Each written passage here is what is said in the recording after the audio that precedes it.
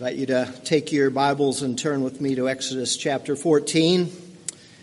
It will not be God through Jordan leading the Israelites, but it will be God through the Red Sea leading the Israelites this morning. We pick up our study through the book of Exodus.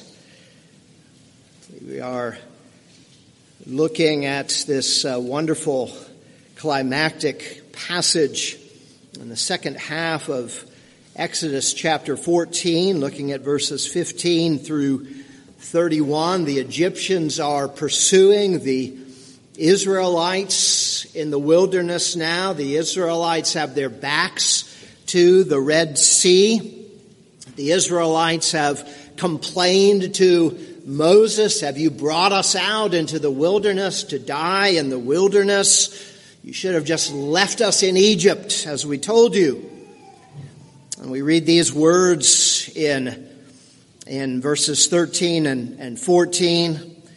Moses said to the people, "Fear not, stand firm and see the salvation of the Lord, which he will work for you today. For the Egyptians whom you see today, you shall never see again. The Lord will fight for you. You have only to be silent." The Lord will fight for you, and indeed he does. Let's look at verses 15 through 31 together. The Lord said to Moses, "Why do you cry to me? Tell the people of Israel to go forward. Lift up your staff and stretch out your hand over the sea and divide it, that the people of Israel may go through the sea on dry ground. And I will harden the hearts of the Egyptians, so that they shall go in after them. And I will get glory over Pharaoh and all his host, his chariots and his horsemen. And the Egyptians shall know that I am the Lord, when I have gotten glory over Pharaoh, his chariots, and his horsemen." Then the angel of God, who was going before the host of Israel, moved and went behind them. And the pillar of cloud moved from before them and stood behind them, coming between the host of Egypt and the host of Israel. And there was the cloud and the darkness, and it lit up the night without one coming near the other all night. Then Moses stretched out his hand over the sea, and the Lord drove the sea back by a strong east wind all night, and made the sea dry land, and the waters were divided. And the people of Israel went into the midst of the sea on dry ground, the waters being a wall to them on their right hand and on their left. The Egyptians pursued and went in after them into the midst of the sea, all Pharaoh's horses, his chariots, and his horsemen. And in the morning watch, the Lord, in the pillar of fire and of cloud, looked down on the Egyptian forces and threw the Egyptian forces into a panic, clogging their chariot wheels so that they drove heavily. And the Egyptians said, "Let us flee from before Israel, for the Lord fights for them against the Egyptians." Then the Lord said to Moses, "Stretch out your hand over the sea, that the water may come back upon the Egyptians, upon their chariots, and upon their horsemen." So Moses stretched out his hand over the sea, and the sea returned to its normal course when the morning appeared. And as the Egyptians fled into it, the Lord threw the Egyptians into the midst of the sea. The waters returned and covered the chariots and the horsemen of all the host of Pharaoh that had followed them into the sea. Not one of them remained. But the people of Israel walked on dry ground through the sea, the waters being a wall to them on their right hand and on their left. Thus the Lord saved Israel that day from the hand of the Egyptians, and Israel saw the Egyptians dead on the seashore. Israel saw the great power that the Lord used against the Egyptians, so the people feared the Lord, and they believed in the Lord and in his servant Moses. And thus far, God's holy word. Let's go to him in prayer. Our God, how we thank you for your great might and for your great power, but especially for your great grace that saves your people. And so, O God, we thank you that you are for us. And as your word tells us, if you are for us, who can be against us? Write your word on our hearts this morning, we pray in Jesus' name. Amen. Many of you remember the movie, the cartoon, the Prince of Egypt.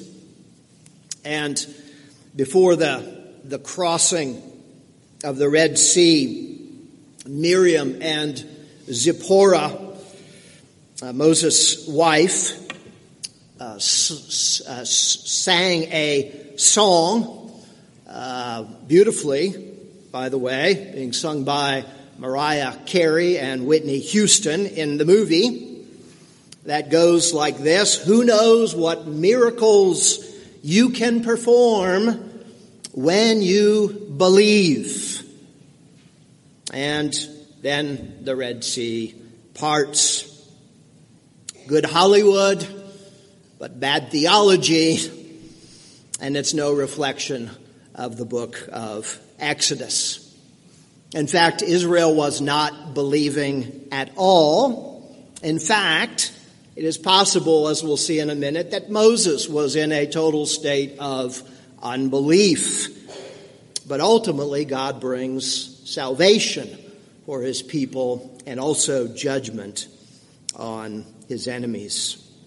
I want to see 4 ways in particular that we see a distinction here that God makes in our passage. The first is that God rescues Israel and hardens Egypt. He rescues Israel and hardens Egypt. See how this passage begins? It begins somewhat bizarrely, it seems, with a rebuke. Moses has just said in verse 14, the Lord will fight for you. You have only to be silent. And then we read, the Lord says to Moses, why do you cry to me? Tell the people of Israel to go forward. It's unclear what this is all about. Why do you cry to me? The Lord says to him. Maybe, as some commentators say, Moses is, of course, the covenant mediator of his people. And so the people are crying out. And so Moses, as the covenant mediator of the people, is being rebuked because the people are crying. That's one possible understanding here. Another possibility is that Moses has fallen into his old ways, his old habits, that he himself has fallen into crying out in disbelief, as we've seen a couple times in the past in the book of Exodus. Or perhaps Moses was simply praying, and God says, now is time for action. In fact, this is how Charles Spurgeon interpreted this passage. Spurgeon says this: far be it from me ever to say a word in disparagement of the holy, happy, heavenly exercise of prayer. But beloved, there are times when prayer is not enough, when prayer itself is out of season, when we have prayed over a matter to a certain degree, it then becomes sinful to tarry any longer. Our plain duty is to carry our desires into action. And having asked God's guidance and having received divine power from on high to go at once to our duty with any longer deliberation or delay. One of those, perhaps, is why God issues this statement or rebuke to Moses. And in verse 16, God tells Moses to lift up his staff over the sea and to divide it. Lift it up, to stretch out your hand over the sea and divide it, that the people may go through the sea on dry ground. Remember, earlier in Exodus, Moses lifted up the staff to bring on the plagues. Now he lifts it up for Israel's deliverance. Remember, earlier also we said that this staff was called the staff of God. It was through it that God worked mighty miracles. It was a visual display of God's power. We also see here that the divided sea would become dry ground. It's actually the same Hebrew word, dry ground, that appears in Genesis 1:9, where the waters, it says in Genesis 1:9, were gathered to one place and dry ground appeared. The Hebrew word itself is actually rare in the Old Testament. It's not used very much. And in some ways we can say that this Exodus, this salvation through the Red Sea, is really a kind of a new creation. And as Dr. Currid points out in his commentary, the word itself means it's withered, it's without moisture. So in other words, God made here essentially parched ground. There would be no slogging through muddy water, as we would expect when the waters part, right? It's going to be mud. It's going to be hard to get through. But no, it's completely dry, almost like walking through a sidewalk or a paved road. That's how God made it for quick and easy travel for the Israelites. And then verse 17 tells us, God says, I will harden the hearts of the Egyptians so that they shall go in after them, and I will get glory over Pharaoh and his host, his chariots and his horsemen. God is leading Israel to safety, and he's preparing Egypt for destruction. Remember earlier we've seen that God hardens Pharaoh's heart, but now he hardens the hearts of his people, the hearts of his army. He is omnipotent. He doesn't have to harden just the heart of one. He can harden the hearts of many, his entire army here. And why does he do that? So that they foolishly pursue. And God ultimately gets the glory in their destruction.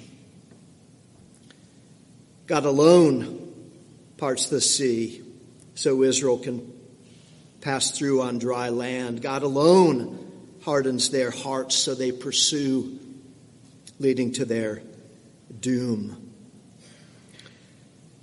We're familiar with the Westminster Shorter Catechism that says the chief end of man is to glorify God and enjoy him forever.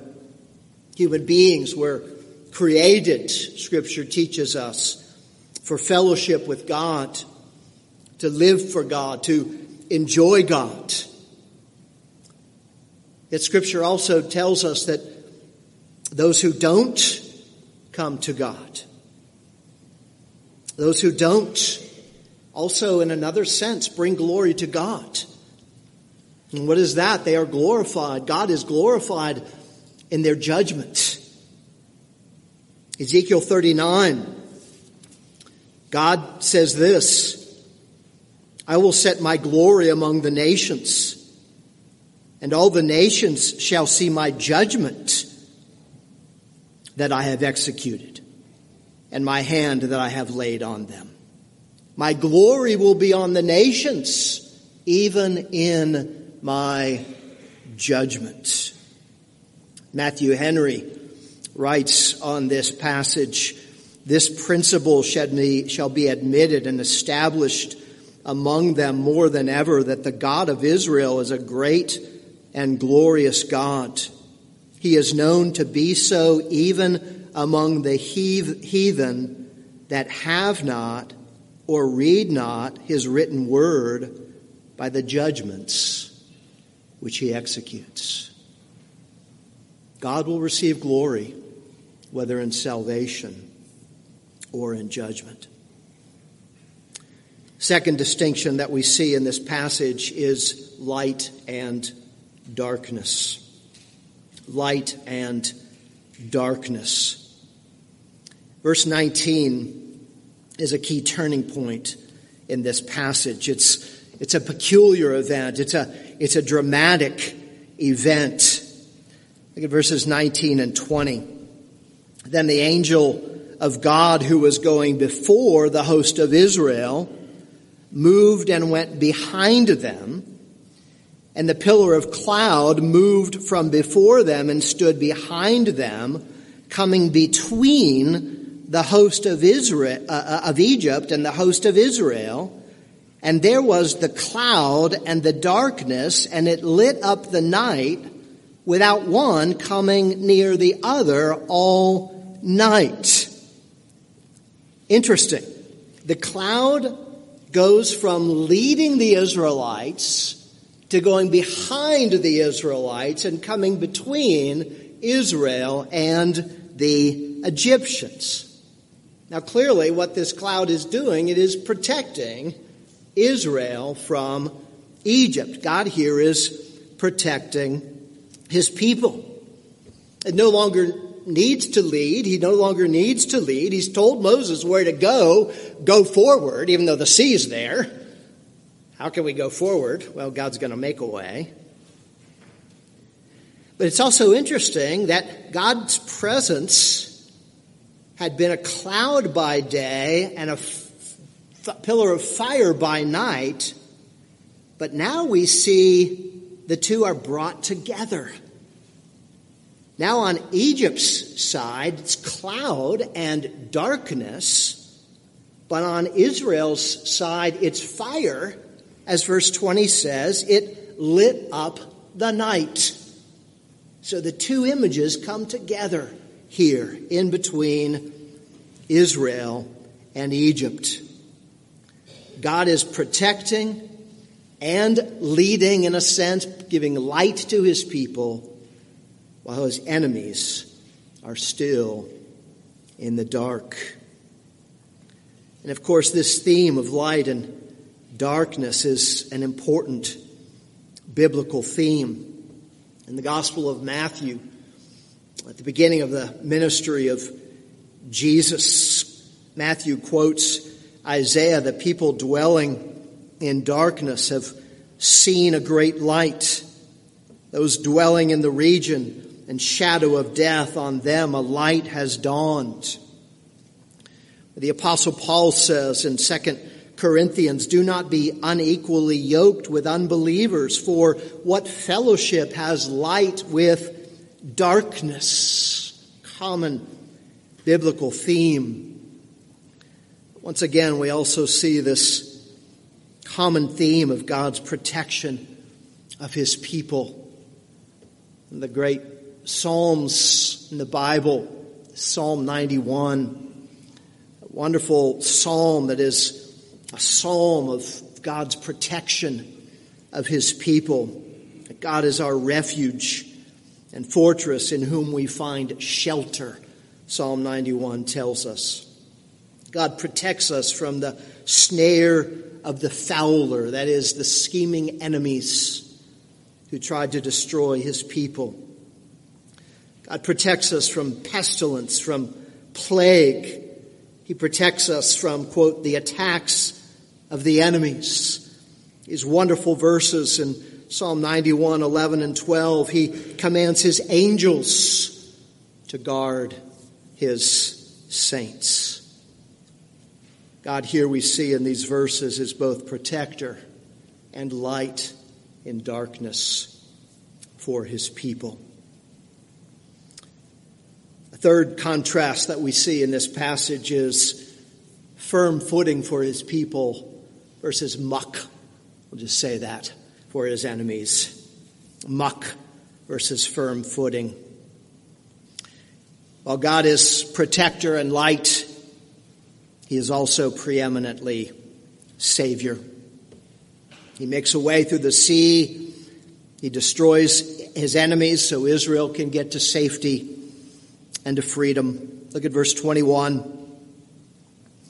And Moses stretched out his hand over the sea, and the Lord drove the sea back by a strong east wind all night, and made the sea dry land, and the waters were divided.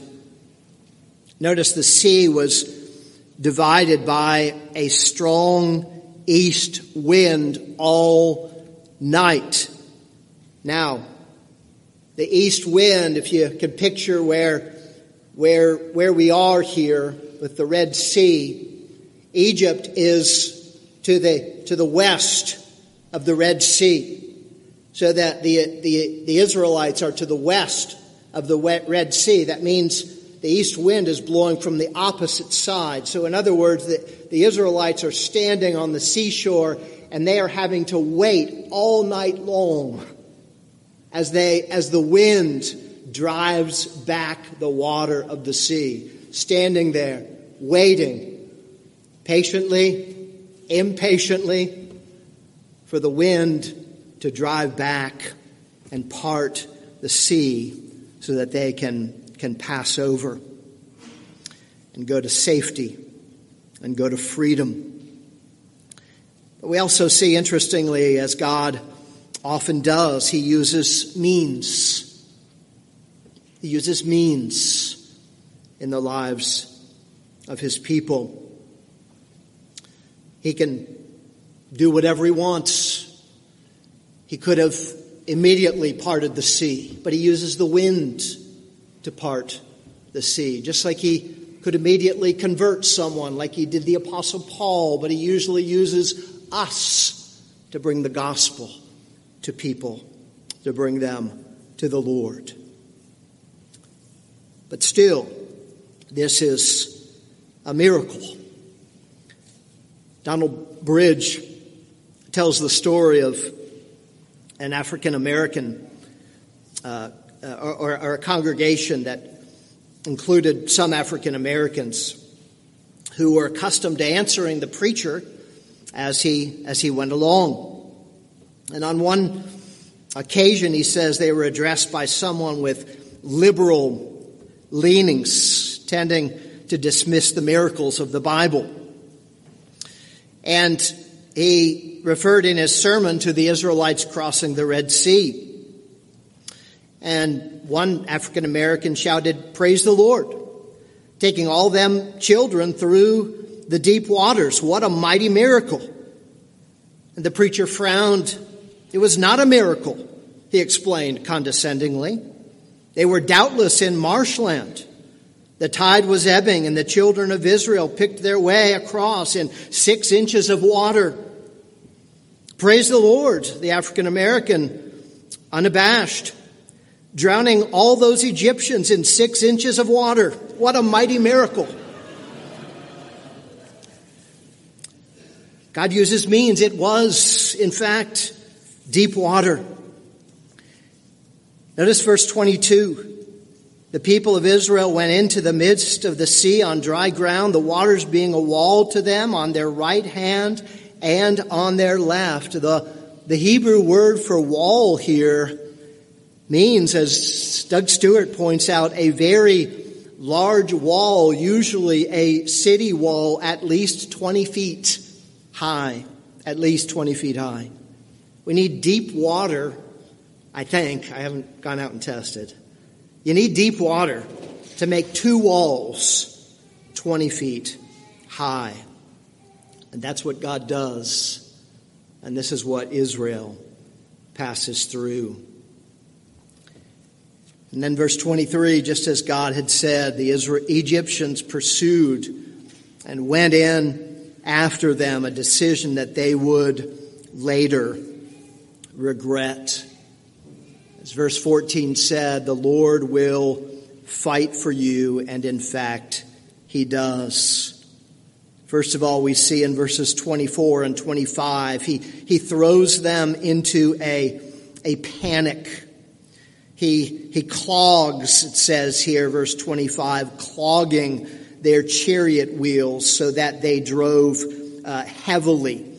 You'll see, and if you have the ESV, you'll have a little note there that says binding their chariot wheels in some texts, but in the Hebrew literally says removing.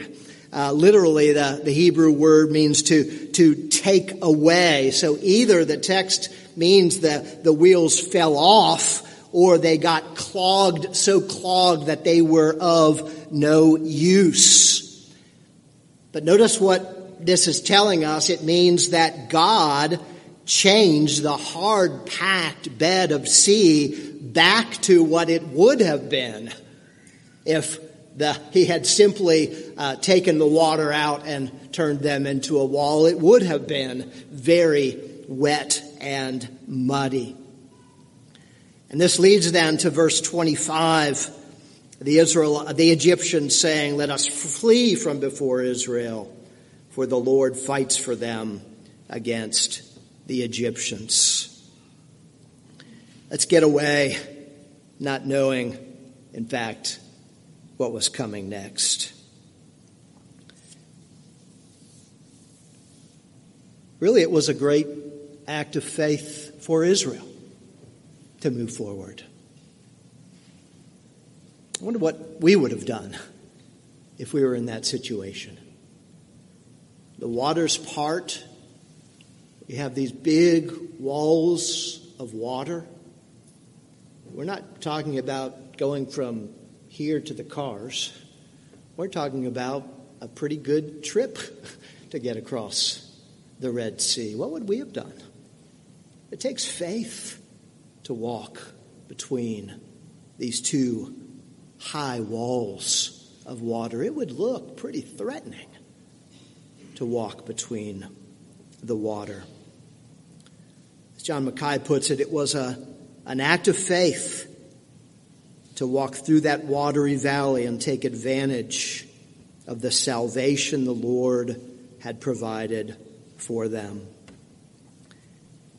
And you know, brothers and sisters, it requires faith to follow God through all kinds of difficult situations.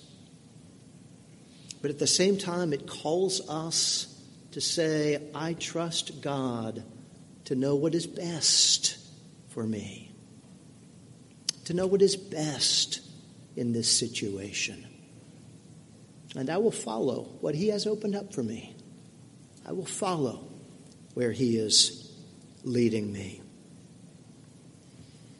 William Gurnall, I'm reading for the second time his classic work, The Christian in Complete Armor. And William Gurnall in that work says this: should you see a man in a ship throw himself overboard into the sea, you might at first think him out of his wits. But if a little while after you should see him stand safe on the shore and the ship swallowed up in the waves, you then think he took the wisest course. Faith sees the world and all the pleasures of sin sinking. There is a leak in them which the wit of man cannot stop. Now, is it not better to swim through a sea of trouble and get safe to heaven at last than to sit in the lap of sinful pleasures till we drown in hell's gulf? Fourth and finally, we see life and death. Life and death. Verses 26 to 28, we see that the Israelites pass through, and God tells Moses to stretch out his hand. The waters come back upon the Egyptians and their chariots and their horsemen. He did so.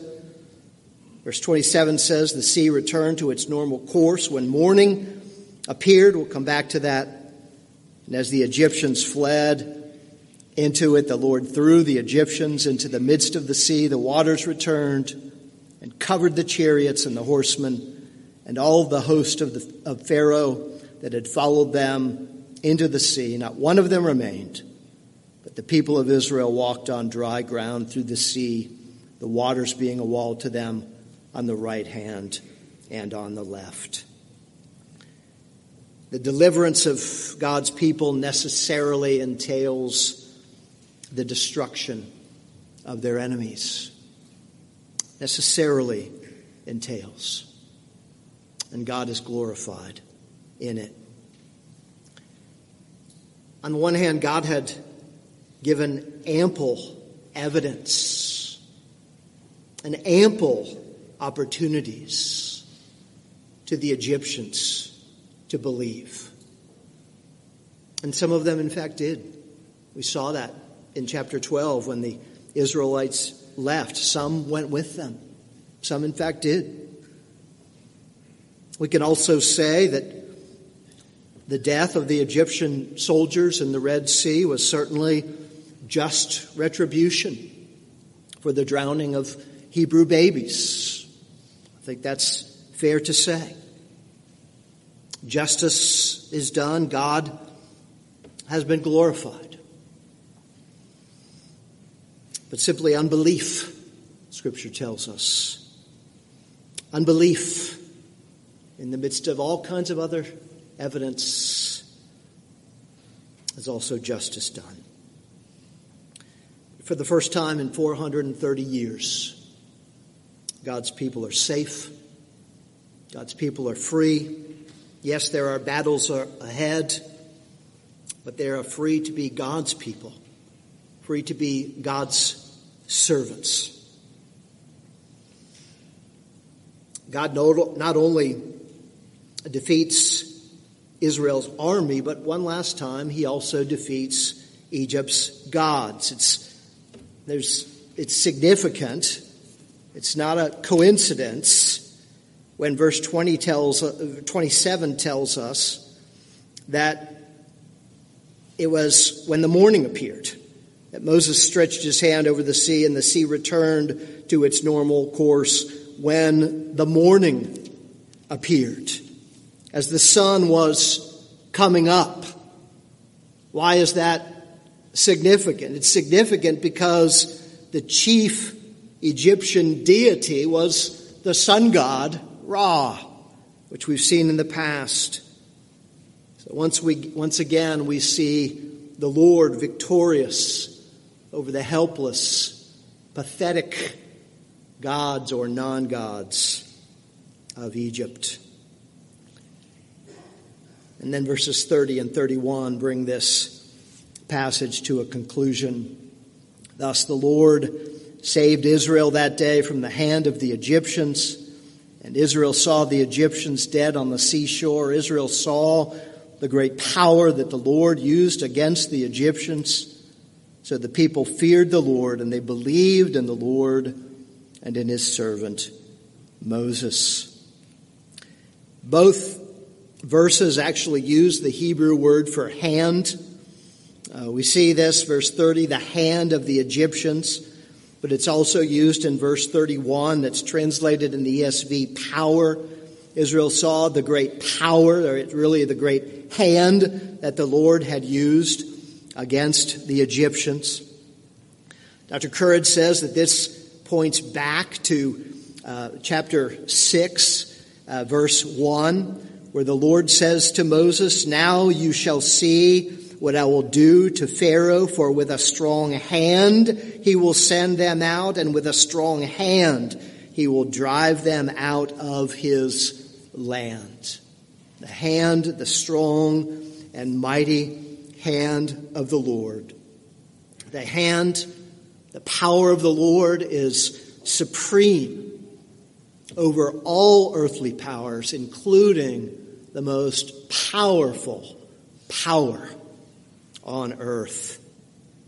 As the great Martin Luther hymn puts it, that word above all earthly powers, no thanks to them abideth. The Spirit and the gifts are ours, through him who with us sideth. We also see wonderfully this passage ends in verse 31 describing Israel's faith. Israel saw the great power that the Lord used against the Egyptians, so the people feared the Lord. They believed in the Lord and in his servant Moses. They believed the Lord and in his servant Moses. It's interesting here that the same word for Israel's fear of the Lord is the same word that's used for their fear or their terror back in verse 10 of this same chapter, where they feared, they were terrorized when they turned and saw the Egyptians following them. And in some ways, there is both a similarity and a difference. As Mackay puts it, on both occasions, they were aware of their own insignificance before a power much greater than they themselves could muster. Now, however, it was not the power threatening to destroy them, but it was the hand of the Lord himself stretched out for their deliverance. A power much greater than themselves. The Prince of Egypt, we could say, was wrong on many counts. It's an entertaining flick. I'm not necessarily promoting it, though. We cannot do miracles when we believe. God did the miracle and more. And in fact, believing itself is because of God's miraculous work. The miracle first, and then God delivers. God delivers when we cannot save ourselves. He changes our hearts. And then comes godly fear and faith. And it's all from God. So we praise God today for our exodus, salvation by faith, grace of God through Christ alone. Let's pray. Our God, we thank you for your great work of redemption, your great work of salvation. God, may we sing your praises, sing to your glory, and rejoice in your good work. We praise you for the Lord Jesus Christ, and it's in his name we pray. Amen.